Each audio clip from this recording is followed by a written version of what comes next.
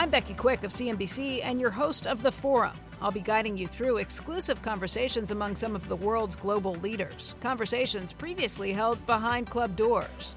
The Economic Club of New York serves as the premier forum for nonpartisan discussion, dedicated to connecting the world's brightest minds with preeminent public and private sector leaders. A nonprofit 501c3, the club is a 115-year-old platform for the conversations that help shape the future of our world. The Economic Club of New York.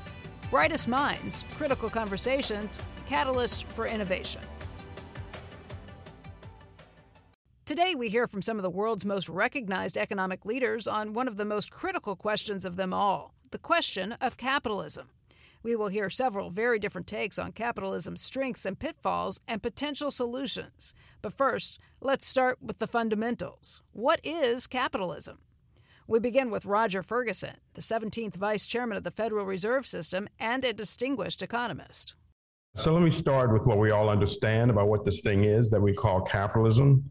At its core, it clearly involves the private ownership of most property and business enterprises that are then operated on a for-profit basis in the interest of their owners. So that's obviously sort of the essence of capitalism as we understand it. It accepts that private ownership is protected by laws and that the owners of capital invest that capital primarily for private gain. And additionally, I'd say adherents of the capitalist system generally believe that forces of supply and demand should determine prices, and those prices determined through forces of supply and demand should serve the best interests of society. And similarly, I'd say in a capitalist system, we all believe that the forces of competition with businesses rising and then also necessarily being destroyed or going out of business are thought to enhance both short-term private welfare and also long-term societal welfare.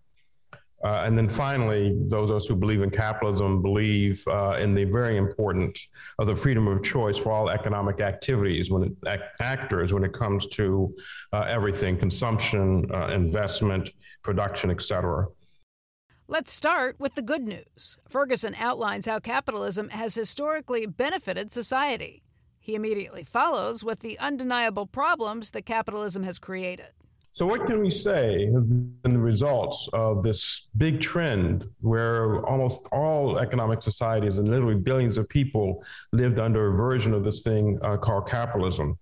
Well, it's well understood that literally hundreds of millions of people in various parts of the globe came out of abject poverty into something that might be described as roughly a middle-class income and lifestyle in many of the societies that we've talked about, China being most famous, but India as well. We've also seen the rise of some major global companies that have changed the way we deal with fundamentals, things such as information. So think of Microsoft, think of Apple, think of Google. These have all literally, and they're all literally about 20 or 30 years old, and they've transformed the way the world lives. And life expectancies until recently have been generally rising almost everywhere. So one would look at this period of global capitalism and say, well, not badly done. There are a lot of positive things to say about that. At the same time, critics also point out some major failures. So most notably, late 20th century capitalisms have contributed to a dramatic increase in income and wealth inequality. Within the United States alone, we have seen that so-called middle income has maintained basically a stagnant income level in real terms since roughly 1974, 1975, certainly since the 1980s. At the same time, those of us who are fortunate enough to be in the upper income areas have seen that our incomes have grown roughly at 6% compounded annually since really 1980. Wealth income, both wealth inequality, both here and around the world, is much more starkly divided as well. Some economists and other observers point out that some of the major challenges in this world of externalities that I talked about have become much worse of late. So thinking about climate change or the loss of biodiversity, and many people would argue that's a failure of capitalism as we've dealt with it in the last 30 plus years, that we haven't really confronted those issues. From a similar position of nuanced optimism, Brian Moynihan, the chairman and CEO of Bank of America, summarizes the concerns about capitalism. I do acknowledge the concerns that are out there. The concern around equal access to opportunity to participate in capitalism. The concern whether companies are sharing profits or paying people equitably. The concern and debate around priorities of capital return. Discussion of whether the issues of climate change are getting away from our society. And the concern of what will happen to today's workers as we continue the path of the fourth industrial revolution. The consistent discussion also of responsible impact or ESG investing. And last, the discussion about responsible self-governance by companies. Considering these critical concerns, capitalism has no shortage of critics, both among economists and the public. Ferguson cites economists in the opposing camp. And then there are other voices in economics. Ann Case and Sir Angus Deaton, in their book, The Deaths of Despair and the Future of Capitalism, argue that capitalism in its current form is literally destroying the lives of many working class people. I don't necessarily subscribe to that, but a typical quote from their book, quote, over the past 2 decades, the period I'm talking about, death of despair from suicide, drug overdose, and alcoholism have risen dramatically and now claims hundreds of thousands of American lives each year. So while we look back and say capitalism has brought literally hundreds of millions of people out of poverty, there are clearly some areas in which capitalism is thought to have failed, and in some cases failed miserably. He goes on to reference the 2022 Edelman Trust Barometer, evidence of the declining public faith in many of our systems. And in the 2022 version, most recently released, a full 52% of respondents agreed with the following statement, quote, capitalism as it exists today does more harm than good in the world. So 52% of these respondents thinks that the capitalism that we have experienced since the end of the Berlin Wall does more harm than good. The Edelman Trust Survey shows that only 51% of all respondents around the world expect their families to be better off 5 years from now than they are now. But interestingly and depressingly, in the most advanced economies, that number that agreed with that statement ranged from 15% of Japan. In Japan, so only 15% thought their families would be better off 5 years from now than today. And only 43% in Singapore felt that. Here in the United States, 40% of the respondents felt that their families would be better off 5 years from now than they are today. And that in the US has declined from about 43% in 2020. 46% thought that things would be better for their families 5 years hence than now. That was back in 2021. And you have to go back to 2019 to see it break even roughly at 50-50, where about half thought my family would be better off and half thought that would not be the case. And so clearly, capitalism, if one listens and believes this trust barometer, has lost adherents almost around the world. The last time they asked the following question in 2020, 18% answered yes to the question, the system is working for me, while 48% said no, the system is failing me. Would you like to be part of the conversation at the Economic Club of New York? Learn more about membership, the New York City and National Fellows programs, and other opportunities for engagement in the club at www.econclubny.org. After recapping the critical concerns created by our capitalist system, ranging from inequality to climate change, citing the criticism of other economists and examining the declining public opinion, Ferguson continues with a statement declaring capitalism in crisis. So clearly, I say here in the halls of the Economic Club of New York that we are confronting a crisis in the global capitalism system that has prevailed for the last 30 plus years. It seems to me the question of the future of capitalism is squarely on the table. Paul Gigot, the Pulitzer Prize-winning commentator and editor of the editorial pages of the Wall Street Journal, takes a different view on the rising anxiety that's reflected in polls like the Edelman Trust Barometer. Gigot says that rising anxiety is just a predictable symptom of success rather than evidence of crisis.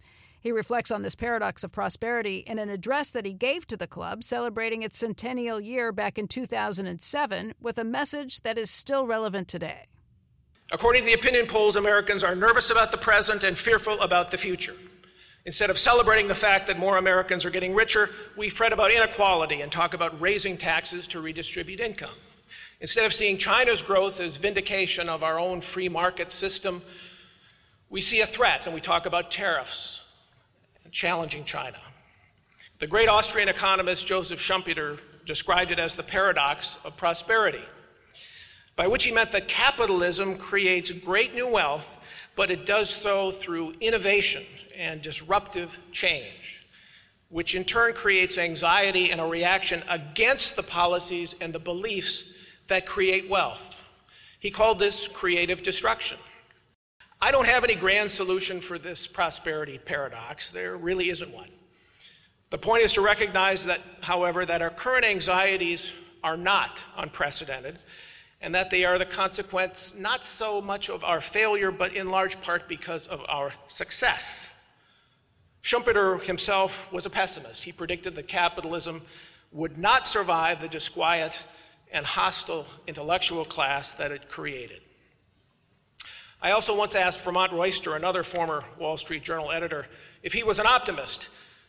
And Royster replied that he was a short-term pessimist, but a long-term optimist, as long as you define the long term as a couple of 100 years. He was a crusty fellow, Roy. But I think the final decades of the 20th century have proved that Schumpeter was wrong, at least about America. Starting in the 1980s, America experienced a capitalist revival that rebuilt the United States, its strength and confidence, broke the back of Soviet communism, inspired the Chinese to embrace the global economy, and has even, perhaps most miraculous of all, caused the Europeans to reconsider their welfare states. Yes, our current challenges are different and they are often daunting, but the worst mistake we could make would be to lose confidence in our own economic model of low taxes, free trade, free movement of capital and people, and especially in American global leadership. Just when the rest of the world is emulating us more than it has for decades, and just when the world really is desperate for that leadership, even when they disagree with us on this or that issue, they want our leadership. Ferguson does share much of this optimism in capitalism. While he validates the current challenges as critical ones, he echoes the idea that the crisis is not an unprecedented one. But I would say, as a voice of optimism, if one thinks about economic history, we point out this is not the first time that capitalism has been under threat. And we've seen in the past, with the help of government intervention in the form of new rules, new regulations, even new markets, that capitalism can, in fact, right itself. And here I'm thinking primarily the progressive era in our own history that featured rules on things such as work conditions and child labor and working hours. All of that helped to create and extend the life of capitalism. Part of Ferguson's optimism is intervention. With intervention, he says, we can create a more equitable capitalism. So what does the future look like? What role can the business community play in creating a more equitable and sustainable capitalism? He identifies 3 key trends among business leaders with the potential to revive trust. So what are some of those trends? First, we have the emergence of a broadly defined and accepted concept of shareholder activism that's coming from asset managers and asset owners. That group of asset managers and asset owners, mainly pension funds such as TIA, the company I had the privilege of leading, foundations, endowments, but more recently index funds and other passive investors, they all recognize that they are unlikely to be willing to sell their shares in major corporations in the US and around the world. So they've taken on a more activist role of engaging both with directors, who are their legal representatives, and also the managers, the companies that they are owners of. The other thing that we're seeing, and many of you may be involved in this, is not just the activist investment in the sense of talking to directors or managers, but in the space of ESG, we're obviously seeing that more and more of these managers and owners of assets are leveraging their pools of capital to directly improve outcomes.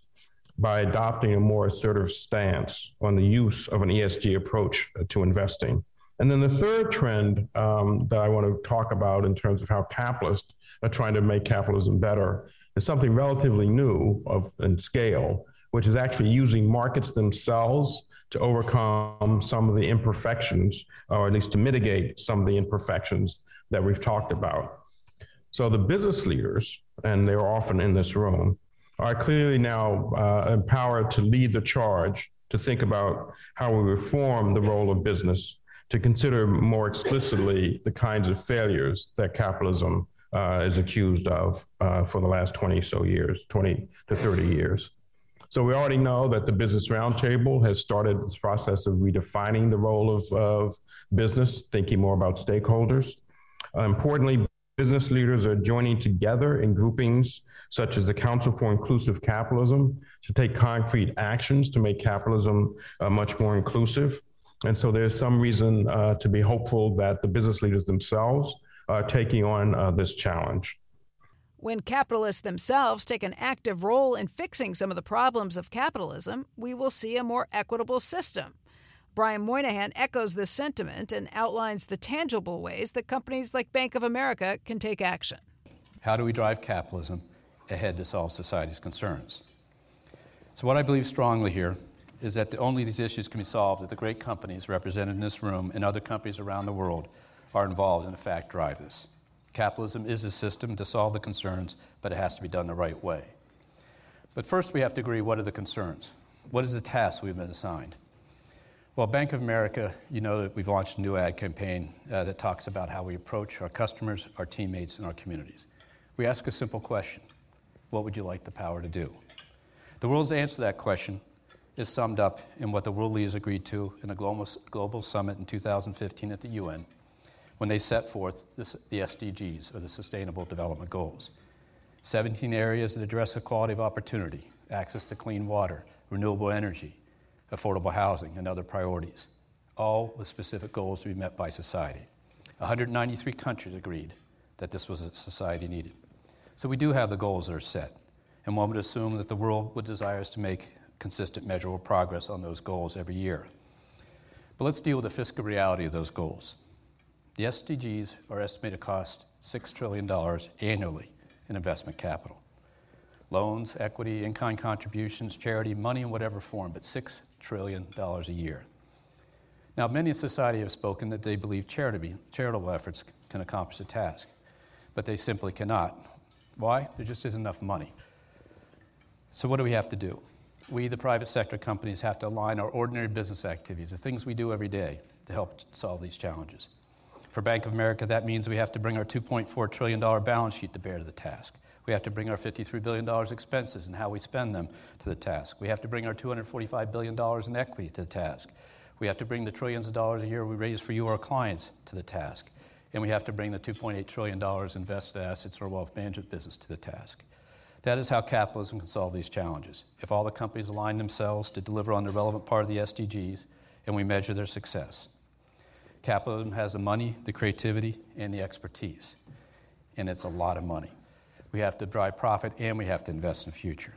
We have to do both, otherwise, simply, I won't be here, because the next management team will be here to drive that profit. Companies have to conquer the genius of the and, as Jim Collins calls it. We have to produce great profit and deliver on our purpose. We have to produce great returns and answer the world's response to the question, what would they like the power to do?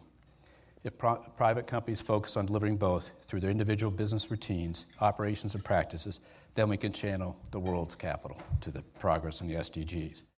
Moynihan believes in the potential of private sector solutions to societal problems and in the potential for a capitalist system that works more equitably for all when driven by purpose.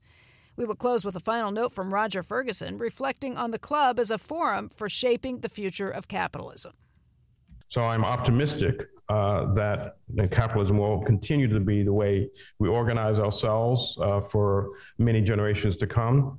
But regardless of my optimism about that, I'm 100% certain that the Economic Club of New York will be one of the places where we look to find the future of capitalism. You've been listening to The Forum by the Economic Club of New York, a nonprofit 501c3 dedicated to connecting the world's brightest minds for critical, nonpartisan conversations. Be sure to subscribe now to be alerted to future new episodes. Would you like to be a part of the conversations at the Economic Club of New York? Learn more about membership, the NYC and National Fellows programs, and other opportunities for engagement in the club at www.econclubny.org. I'm your host, Becky Quick. Thanks for listening.